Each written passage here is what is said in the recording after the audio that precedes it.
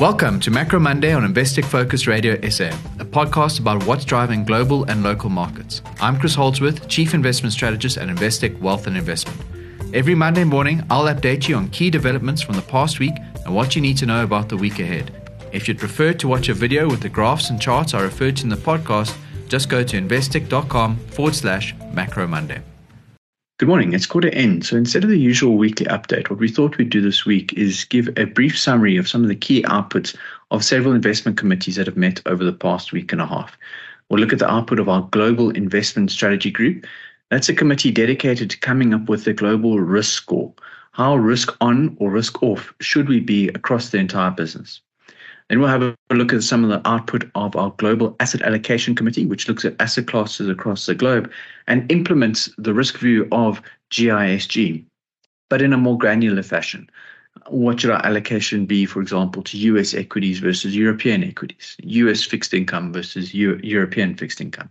And then finally, we'll have a look at some of the output of our South African Asset Allocation Committee that takes into consideration our views on the globe, but incorporates our local considerations. Like, for example, where are interest rates going to go? How do we incorporate the elections next year? How do we incorporate the electricity situation?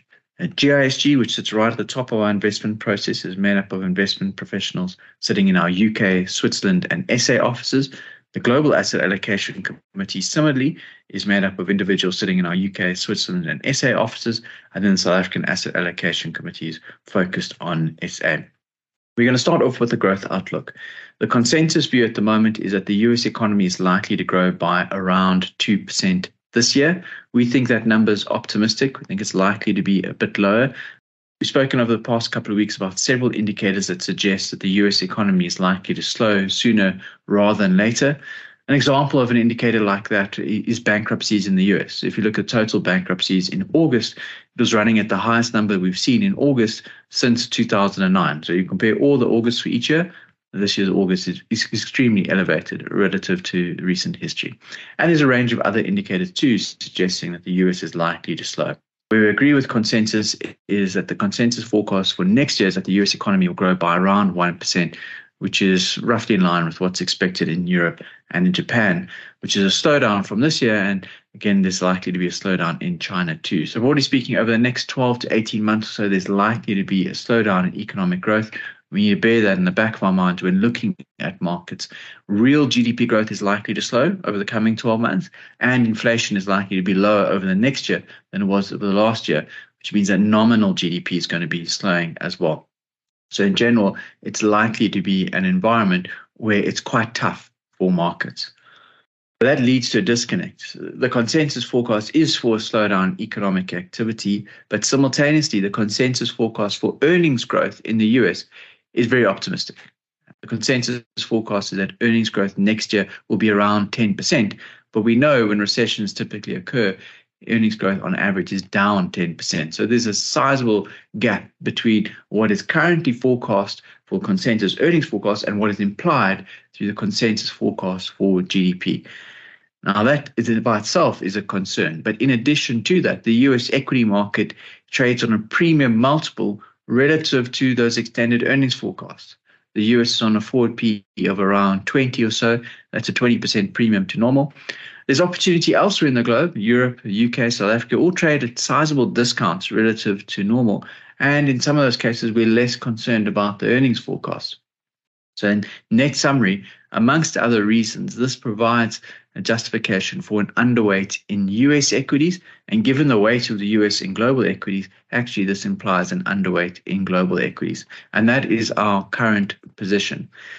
There are a number of different ways of looking at valuation. We've got our own proprietary model, which suggests that the US is trading at about a 50% premium to Europe, which is the highest that we've seen. But you can also look at forward PEs, EV/EBITDA, price to book. All of those measures suggest that the US trades at a sizable premium relative to Europe and the rest of the globe, and that premium is close to the highest that we've seen in at least 15 years or so. We hope you're finding this podcast valuable. If you are, please take a moment to rate Investec Focus Radio SA on your podcast platform.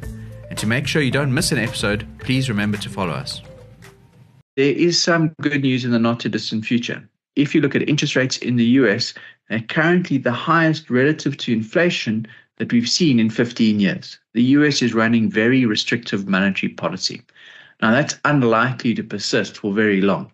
On the assumption that inflation remains behaved, we expect that rate cuts are not too far away, around 6 months or so in the US. And that should provide some support for global economic activity. So our concern is really limited to the next 6 to 9 months or so from an economic perspective. Thereafter, we start to see rate cuts, and gradually that will provide some support for economic activity. It's a similar story in South Africa. We're running the most restrictive monetary policy that we've seen in 15 years.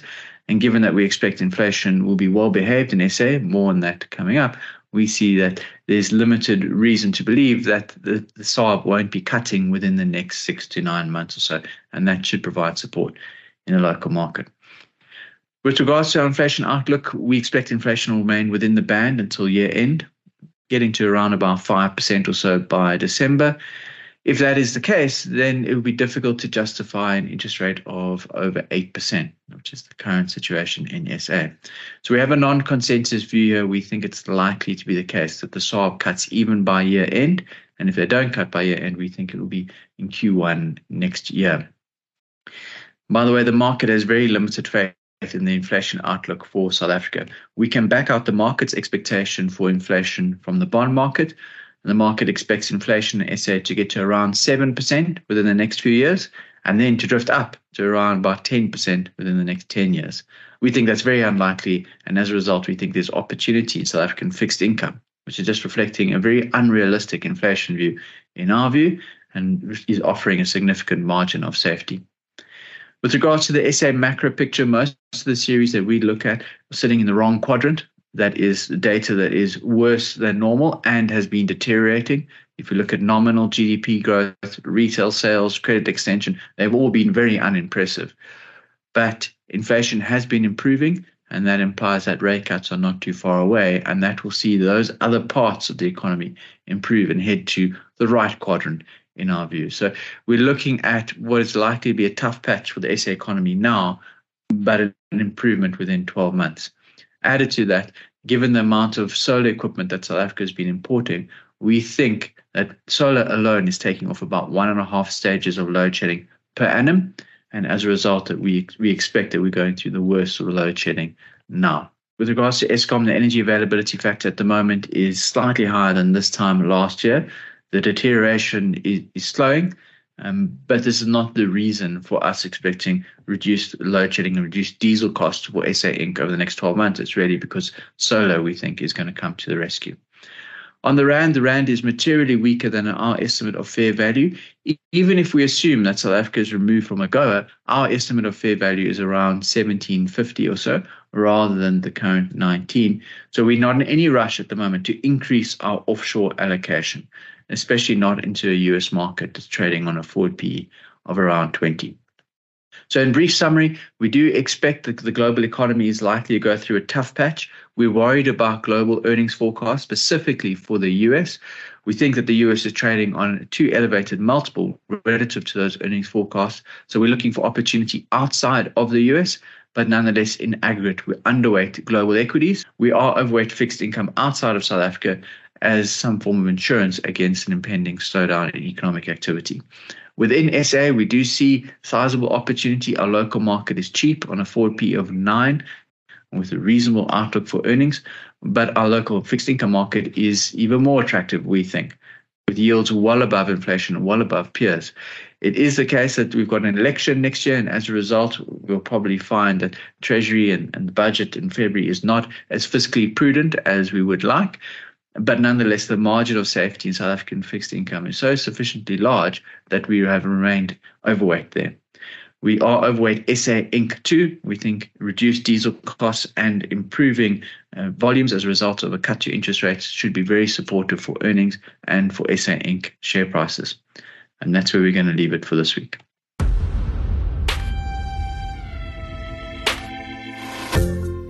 That's all for this episode. Do tune in next week for more investment insights from me, Chris Holdsworth, and the Investec Wealth and Investment team. If you haven't yet added us to your podcast feed, you can subscribe to Investec Focus Radio SA wherever you listen. And Please take a minute to rate our podcast so we can surface this content to the broader investment community. If you want to see the graphs that are referenced in the podcast, you can watch a video version of this recording at investec.com/Macro Monday. The views expressed are those of the contributors at the time of publication and do not necessarily represent the views of Investec Wealth and Investment International and should not be taken as advice, guidance, or recommendation. Investec Wealth and Investment International, a member of the JSE Equity, Equity Derivatives, Currency Derivatives, Bond Derivatives, and Interest Rate Derivatives markets, an authorized financial services provider and a registered credit provider.